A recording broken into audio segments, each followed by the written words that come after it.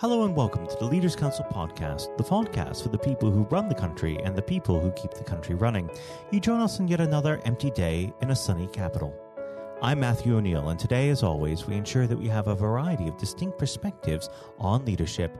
First, we're joined by Emma Bradley Bond, founder and managing director of Community Rehabilitation Management, a home rehabilitation provider located in Derbyshire.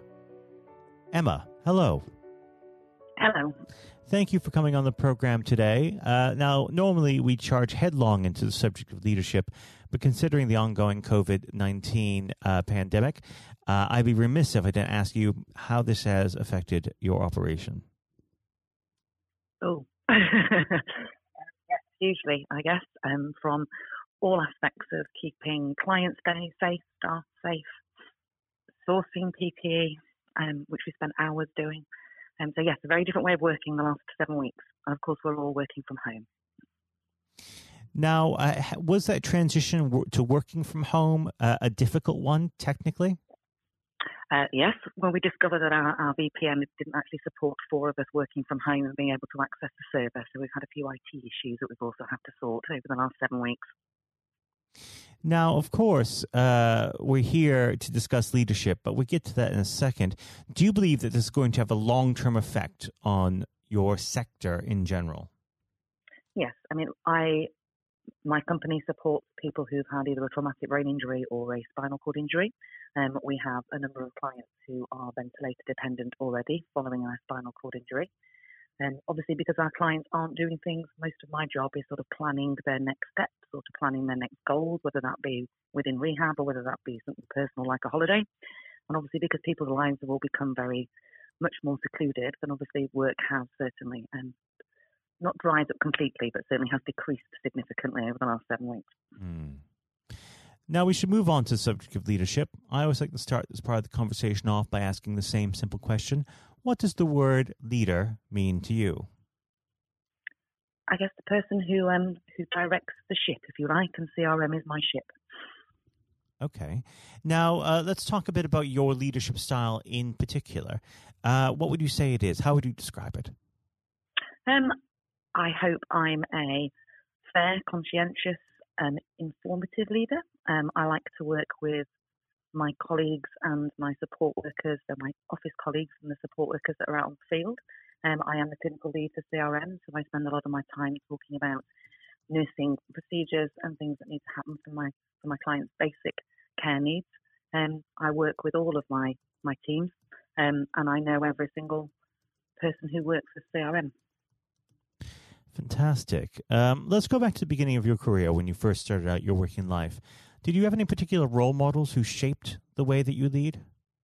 No, I wanted to be a nurse since I was 3 years old. And I spent an awful lot of time in A&E as a small child, having fallen off various things. I think I've broken a number of bones. I watched nurses working from a very early age. And that's what I wanted to be. And that's exactly, so nobody influenced me to do that. It was just something I always wanted to be. And I have absolutely thoroughly enjoyed my life as a nurse. And what about the techniques of leadership that you have now? Were those influenced by any sources? No, I think that's also come from my previous employers, and when I had employers and how I wanted to be treated by them and possibly wasn't. I've tried to then pass that on to the team that I work with in CRM, and we have a number of people that have been with us for more than 20 years now, so staff don't even go once they are with us. Fantastic. Right. Now let's talk about leadership on a much larger scale. Who in the world today inspires you? Oh, who in the world today inspires me? I think anybody who's doing a good job within our field. So I spend an awful lot of time working with charities like Headway and the Spinal Injuries Association. There's a lot of people that inspire me in there. A lot of my clients inspire me, especially the ones who have had extremely devastating injuries and who are still positive and have focus on moving to next goals and haven't given up. So yeah, my clients actually are probably my biggest inspiration. And when it comes to leaders out there, whose leadership styles do you feel that you could take something from and use it on a daily basis?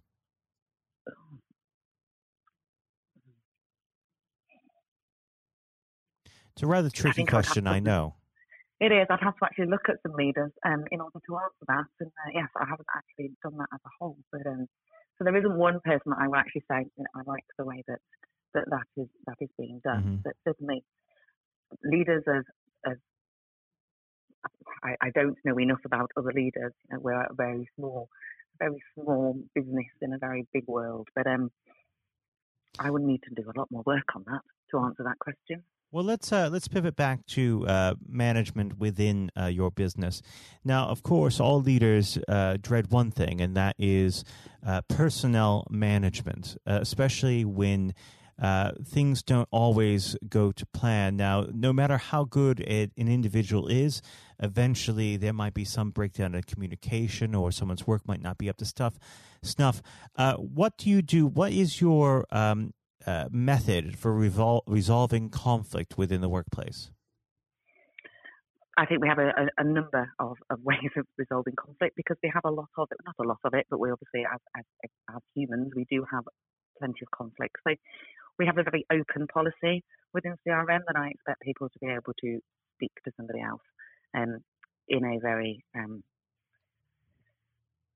non-judgmental way, and everybody has a point that they need to get across. So we tend to do a lot of open forum meetings where people will sit around the table and discuss what issues they've got, and people need to listen, take on board, and then obviously if it applies to them, then apply what they're being shared with. If we have some direct conflict, as in we have two members of staff who don't like the situation and aren't going to change either one of their views, then we have to put things into place to make sure that everybody's view has been listened to, and we will work a route through that. Now, of course, we don't have unlimited time, but before we get to the end of our conversation, I'd just like to touch on the future. Now, of course, the world is very different than what it was even 6 months ago. Where do you see the future of your firm in, let's say, 12, 24 months? I hope we're still here. That will be the first one. I hope that we don't lose any clients from COVID-19. Mm-hmm. I hope we don't lose any staff from COVID-19. Mm-hmm. To date, we haven't, and I'm touching wood as I say that. I think the next 12 months will be a very defining time for CRM, and I think it's how we then grow from that. We're in the healthcare industry. There is, unfortunately, there is always going to be clients out there that we are able to support. And I would hope that in 12, 24 months' time, we're back to where we were possibly 12 months ago. Well, so do I, to be frank. Emma, it's been an absolute pleasure having you on the program, and we'll have to have you back on the show when things get back to some semblance of normalcy. Emma, thank you. Thank you. That was Emma Bradley Bond, founder and managing director of Community Rehabilitation Management. And now, if you haven't heard it before, is my exclusive interview with our chairman, Lord Blunkett. Lord Blunkett, welcome. Thank you very much. It's very good to be with you. Well, of course, nothing is being said at the moment other than COVID-19, which we must touch on. What would your message be to small businesses who are trying to keep going? Well, I think the last ones standing will be the ones that thrive when we get back to some sort of normality. So it's have confidence and courage. Obviously take advantage as far as you can of the government help. I think that Rishi Sunak, the Chancellor, has gone about as far as you could have expected. Mm-hmm. In the circumstances. There are obviously small businesses that fall between the cracks. Those who don't have defined premises can't benefit from the business rate waiver, have not really been able to demonstrate that they can adhere to the PAYE for furloughing staff, and of course whether they can receive the grant, 10,000 or 25,000. All of those who can are obviously able at least to benefit from that for the time being and look to the future. But I think the second thing to say, and they don't need me to tell them this as a politician who did once do a business studies qualification, which is that it will be a different world, and being able to think about how that world will look in a year's time and be creative about it and learn from not just what's happening to you at this moment in time, but to others around you and the sector that you're working in, that will be really important. Do you feel that the long-term effects of the COVID-19 outbreak will in some ways be positive for British industry? Well, only in the sense that people are having to be creative, they're having to adjust and innovate. Therefore, they're thinking about more productive, if you like, greater productivity ways of delivering the same service or delivering the same products. And in that sense, I think we'll have temporarily at least very much higher unemployment than we've become used to, but we'll probably have a burst of productivity, which will help with the recovery. Whether it will help with the inequity of the way in which our economy is imbalanced, both between services and productivity and the production of goods and services, I'm not sure. What we will need to try and do is to ensure that the geographic imbalance that exists is, as far as humanly possible, is dealt with by both the entrepreneurship and innovation from the bottom up and targeted government help, which will still be needed. And we are now in the throes of the kind of borrowing that we saw back in 2008 to save the banking and economic system. We're having to do that to save the whole of our productive business and commerce, and I think that will have to be sustained for some time.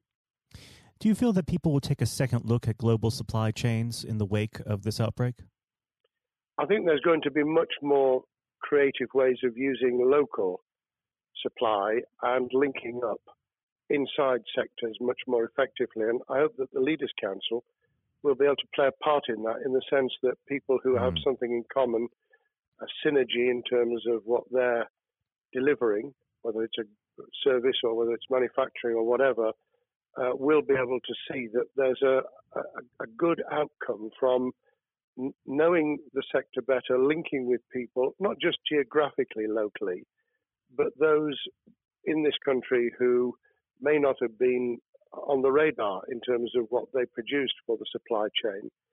And, of course, ensuring, because there's quite a lot of fraud going on as we speak with people getting into cyber attacks, that they'll also take account of going into the cyber security side effectively as well. The more we are online, the more people who are working from home, the more vulnerable those businesses and their supply chain become. And that's something to think about as well. How important is strong leadership at the moment? Well, I actually think that it's brought to the fore leadership in a whole range of areas, from obviously government itself, and there's been ups and downs with the Prime Minister's severe illness, but all the way through the public and private sector. People have, to use the jargon, stepped up, and they've shown local, regional, national level the kind of leadership that Britain historically was very good at.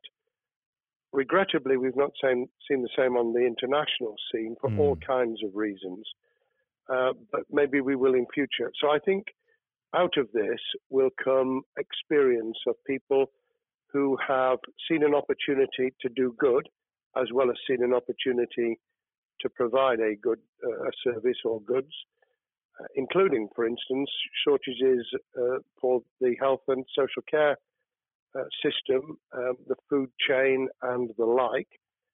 But also, I think in terms of seeing the synergy between the private and the voluntary sector and using people's commitment to each other in a very positive way. I'm not sentimental about this. Things will revert. But actually, I think there's a kind of moment of moral judgment of people feeling that they've got a role to play outside the immediate survival that they're engaged in. And if we can hang on to a little bit of that social responsibility, that will be a very positive outcome. Absolutely. Now, what's your broad view of how the government is responding to this? Are you broadly supportive of their measures? Well, it may surprise people to hear that I have been very supportive. Of course, there's been legitimate criticisms about the speed of response on protective equipment and on issues relating to testing. But my own view is very similar to the challenge that was made to the Prime Minister of Italy when people said, why didn't you close Italy down faster? And he said, a fortnight before we did it, I would have been considered to be a madman and nobody would have agreed to do it if I'd tried to move too quickly. And I think that's something that we need to reflect on here in the UK. We may have seen the signals elsewhere across the world and taken them more seriously at the time. Hindsight is a wonderful thing, but as someone who's had his life in the opposite political party to the present government, I think that with some hiccups and mistakes, they've not done a bad job in what has been incredibly difficult circumstances. And you're absolutely right. In a liberal democracy that we live in, it's very difficult for people to swallow orders given to them from government. Well, the UK and the US, and to some extent the Scandinavian countries, have a very different history and therefore interest in maintaining the freedom to decide and the persuasion and consent that's required. Those countries that have experienced one way or another totalitarianism over the last century have a slightly different way of coming at this. I don't want to exaggerate it, but I think that that's why getting the balance right of getting people to go along with what you want them to do in their interests as well as the nation as a whole is a sensible, proportional balance. And I think we now need to adjust to the coming out of the crisis gradually, readjusting to recovery in the same way. Now, something you've mentioned recently on this balance is the police overreach in the enforcement of the COVID-19 structures that have been put in place. What have they done right, and where have they gone too far? Well, I think that they were interpreting what was not necessarily as clear advice as it might have been for all kinds of reasons, because people were feeling their way. I think what's come out of it has been a demonstration by local police services in some parts of the country that they could get people to do what was needed without the heavy hand of drones overhead or people being told that they shouldn't be walking in the street, because this was all about self-isolation, not incarceration. It was about getting people not to pass the infection on to each other and therefore to provide distance rather than to make our lives a misery. Those police services that adopted that policing by consent and chivying people along did really well. Those who went over the top, I think, soon got a very substantial pushback. And one of the strengths of our democracy is that you could have that debate. People could say, I'm terribly sorry, we think the police force in our area has gone over the top. And that in itself is a constraint and a readjustment. That's another strength of living in a country where you can have opinions and express them without actually being thought to be a fool.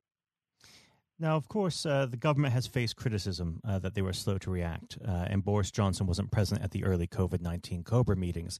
Now, Number 10 has claimed that this is normal practice. The health secretary often chairs COBRA meetings related to health. Does this tally with your experience as a Secretary of State, or would you have expected the PM to be more hands-on during the initial stages? I think different prime ministers do have a very different style. And Boris's style, which I think will now be considerably adjusted, was very swashbuckling. In some senses, delegating is a good thing, as every leader of every business or public service knows. Those who try to pull too much into themselves end up with a massive bottleneck, great failure of trust, and the inability of people to show what they're worth and to demonstrate their capability. So I'd be very wary of jumping in and saying he was wrong to delegate the essential COBRA meetings. What I was surprised about was that he didn't chair the first couple, because Mm-hmm. My experience with Tony Blair for the 8 years I was in cabinet was that Tony was a great delegator, but he would get a grip to begin with, watch what the difficulties were, and then give people direction and confidence to be able to get on with it. So looking back, I think Boris himself probably thinks, God, I wish I'd spotted the signals from elsewhere in the world more rapidly, and I'd just been there. However, this also raises another issue. All of us in positions of leadership need good teams around us. Mm-hmm. I think after this is over, he will be assessing those who really did step up and those who demonstrated their inadequacy. I think we'll probably end up in a year's time with a much stronger cabinet than we have today. Well, absolutely. And of course, we've seen a significant drop in the visibility of certain special advisors like Dominic Cummings during this entire period. So it'd be interesting to see how that pans out. It's certainly readjusted the role of those behind the scenes with those who should be taking the decisions, having received advice. Obviously, there's been a complete transformation in the profile of experts, if I might use that term, who'd previously been denigrated. Mm-hmm. Scientists, medics, people with behavioral science understanding. My only criticism was, were we getting wide enough advice? Were we narrowing it too much to a couple of key centres in London? But that's because I've always been adverse to everything being London-centric. I think there's great expertise, wisdom, experience out in the sticks, and we should use it.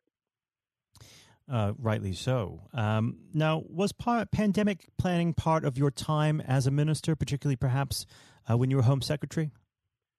Well, it was, but it was on the back of risk arising out of counter-terrorism measures. Right. I was the Home Secretary for 3 months when the attack took place in September 2001 on the World Trade Center and beyond. We did an enormous amount of scenario planning, both desktop and real. On the back of that, it was very heavily orientated to future developing terrorism risk. I certainly got involved with talking about pandemics. I remember being at a seminar in Edinburgh where the university there had done a lot of work itself on the issue of pandemics. And of course, we saw SARS and other things emerging. I think people have criticised the government for not picking up the report from 2015, 5 years ago. I think that what happens is human nature kicks in. You deal with what you're immediately faced with.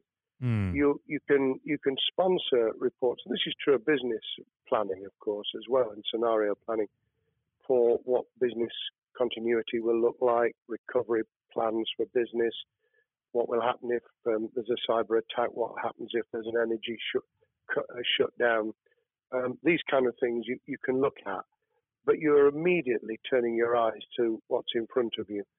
And had we picked up a bit more on the danger from Ebola and SARS and what have you in the past, then we might have said, what if something hits us in the developed nations that we don't have a vaccine for, that we can't immediately whisk up protective materials or equipment, or for that matter, medicines that help with recovery, all of which we now see are a danger. I think this will make an enormous difference to the planning for the years ahead. I hope it will be widened so that we don't just look at what's happened, but very rarely do you see something exactly repeat itself.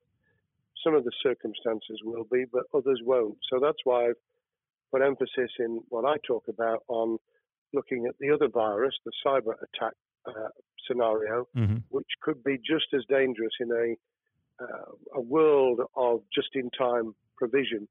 One of the miracles of the modern developed world, except for the very poor, has been the distribution of food. A lot of it on computerized, technologically advanced systems. If that were to come down, we'd be in real trouble. So I think we need to think those sort of scenarios as well. So have a full plan across both sectors, biological warfare, pandemics, and cyber warfare. Yes, and to do so on different levels. I think again, thinking global but acting local, we need a lot more to think about what would happen if something took shape that actually broke down those national and global chains and how we would cope. And without, obviously, we've got enough fear and anxiety to last a lifetime. Without creating even more anxiety, we can think about those things for the future in a more rational way, I think. Now, aside from the physical threat of the virus, one of the things that people are vastly worried about is the effect on the economy, not just national economy, but also the world economy. Now, it has been said by certain parties, and I'd like to garner your thoughts on this. Is there a danger of the effects of the lockdown being even worse than those of the virus? Were it be prolonged, I fear that balance would tip the other way. It is about proportionality. It is about balance. It's the wisdom of Solomon, really, to get the moment right when you start to move and then to move quickly.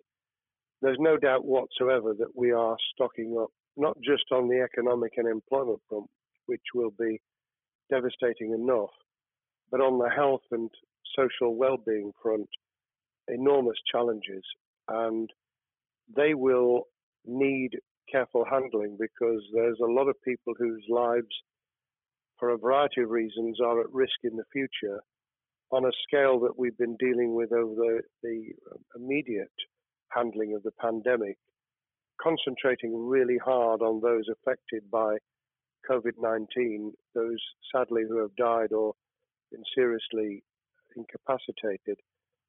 That will roll over into the economic, the social, the mental health and cultural well-being of the nation, and that will need all of us to pull together as well. Absolutely. Now, do you believe the government's doing enough for business? I think that the speed of reaction once the scale of the pandemic was clear was very good. I've praised Rishi Sunak for his action. Remember, a chancellor who only just come into office was planning to deliver the budget in the middle of March and has had at least three equivalent budgets since.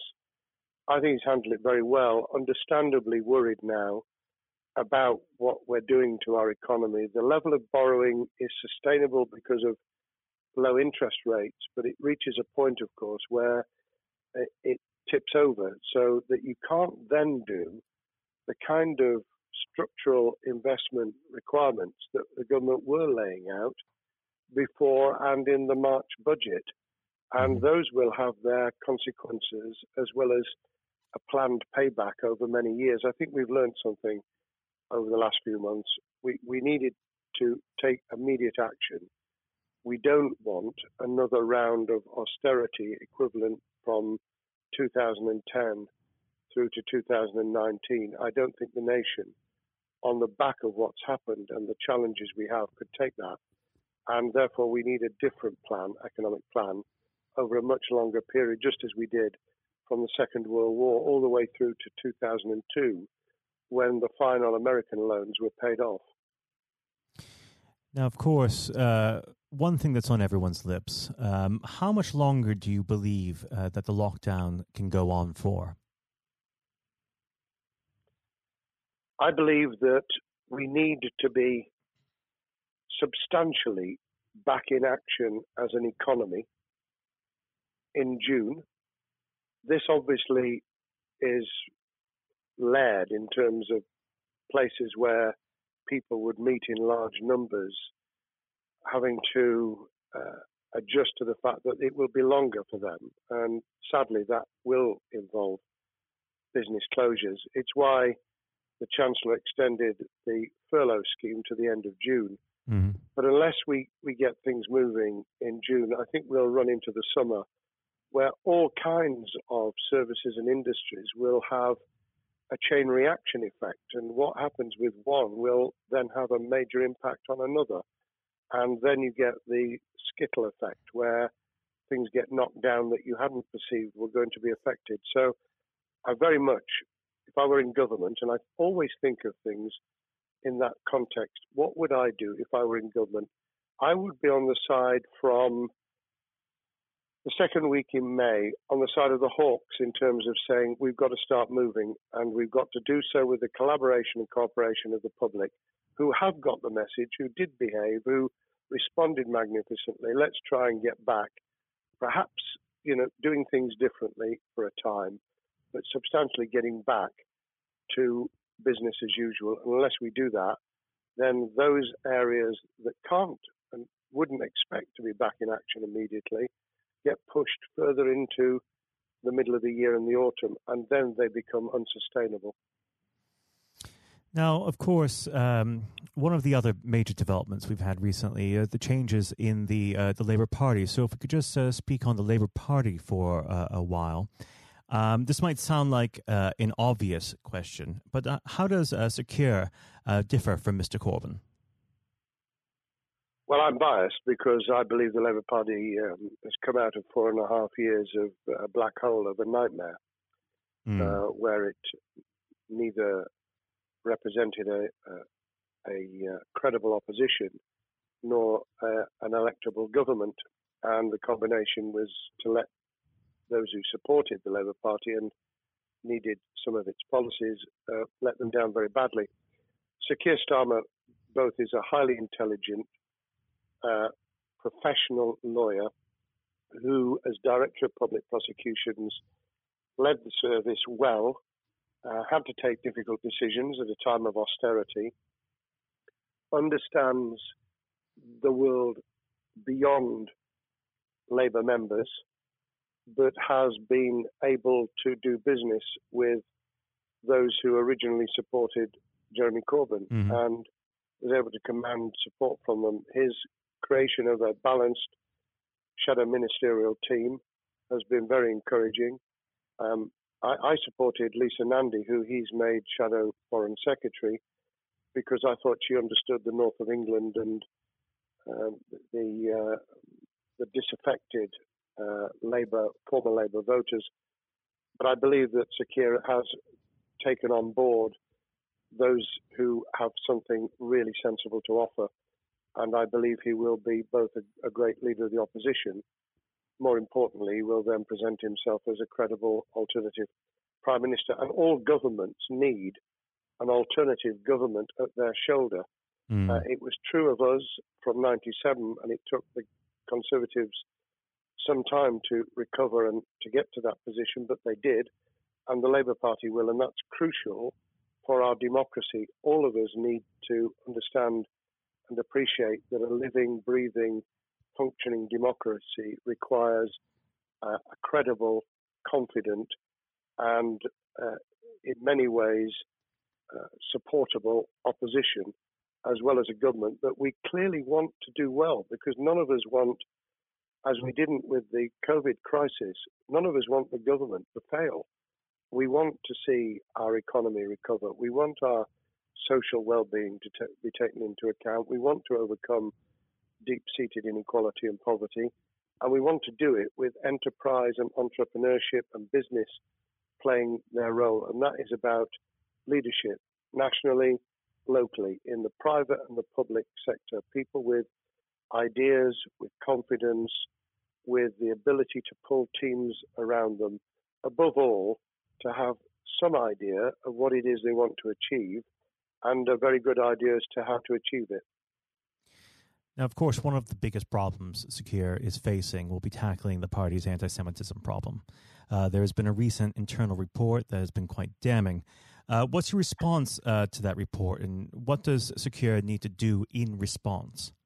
Well, there are two reports. One which is being produced by the Equality and Human Rights Commission, which he will, and has already indicated, will implement in full. The second was a leaked report put together by the supporters of Jeremy Corbyn, 800 pages of private interchanges on social media, which he has, Keir Starmer, set up an investigation to identify who did it, who leaked it, what the content was, does it have any salience and lessons for us, and where necessary, action will be taken. So I hope that as he moved very quickly to reassure the Jewish community, so he will be able to take the necessary steps to back up that reassurance with the kind of actions that says that this was a blight on a historic, great political party that all of us were ashamed of. We've been able to put that behind us and to move on to facing the future with confidence. What's the one key thing that Sir needs to do to restore Labour as an election-winning party? I think Sir Keir Starmer's major challenge is to convince sceptical voters that Labour has not only reverted to a party that they can support because they can see it acting, developing, presenting as a credible alternative government, but also that the lessons have been learned from the fiasco from 2015 onwards. In other words, there have to be very clear signals of substantial change, not just the right words, not just reassurance that we're not going back to some of the crazier policies, but actually that we've understood why the electorate rejected those policies so substantially in December 2019. If people get that message, they'll understand that the Labour Party has changed, as it did in the 1980s and early 90s, to become the electable government with the greatest majority and historic majority, even greater than 1945, which I was privileged to be able to take advantage of in 1997 when I joined the cabinet. Now, I know what your answer is going to be to this question, but indulge me. Do you think Sir Keir has what it takes to be PM? Yes, I do. I think he has the background, he has the experience, he has the professionalism, he has the forensic mindset, and he has the confidence to have put a team around him which will ensure that it will work. And those elements are true of all leaders. Ideas, the ability to build a team, to have confidence in that team, and to be able to demonstrate leadership in practice, sometimes at the most difficult times. And, you know, the Leaders' Council, those sharing their thoughts with the kind of thing that we're doing now with a podcast, but also joining us in linking up in that network of people who can support and help each other and learn from each other. That is what needs to be done in politics as it needs to be done in business. Thank you very much indeed, Matthew. Well, thank you for coming on the program. It's been an absolute pleasure, and I look forward to speaking with you again. Thank you very much, and good luck to all those listening in what has been a nightmare scenario. Good luck for the future. Have courage, have confidence, and yes, listen to those who know more about business than I ever will. Thank you, Lord Blunkett.